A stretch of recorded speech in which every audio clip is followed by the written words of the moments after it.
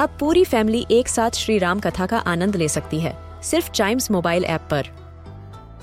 जानिए श्री राम के बचपन से लेकर दशानन वध तक का सफर। सरल रामायण घर के सभी सदस्यों के लिए। आज ही डाउनलोड करें चाइम्स मोबाइल ऐप, एप्पल या गूगल प्ले स्टोर से।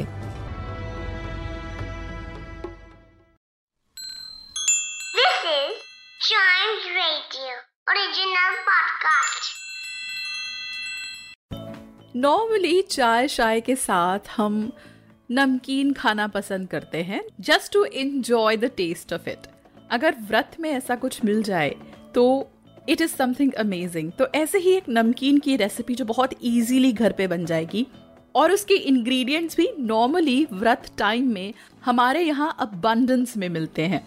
ये है मखाना मिक्स रेसिपी और इसके लिए जो इंग्रेडिएंट्स हमें चाहिए वो हैं 2 कप्स मखाना और फॉक्सनट्स, 3 tablespoon almonds, 3 tablespoon cashews, 3 tablespoon raisins, 3 tablespoons dried coconut slices. इसके अलावा we need सेंधा नमक to taste, 2/3 teaspoon of black pepper powder, 1/2 teaspoon of amchur powder and 1 to 2 tablespoon of ghee. कैसे बनाएंगे इसको?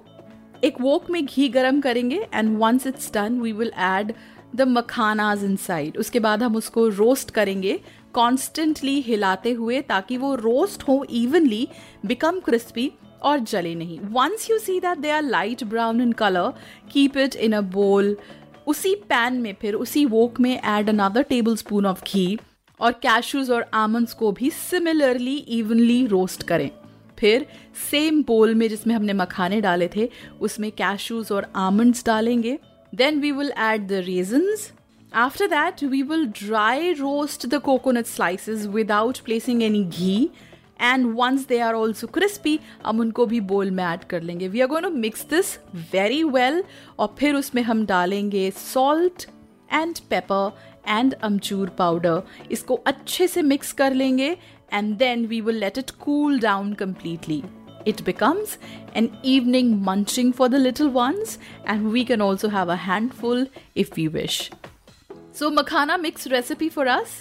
For other Navratra recipes, listen to more episodes and don't forget to like, follow, subscribe and share this podcast.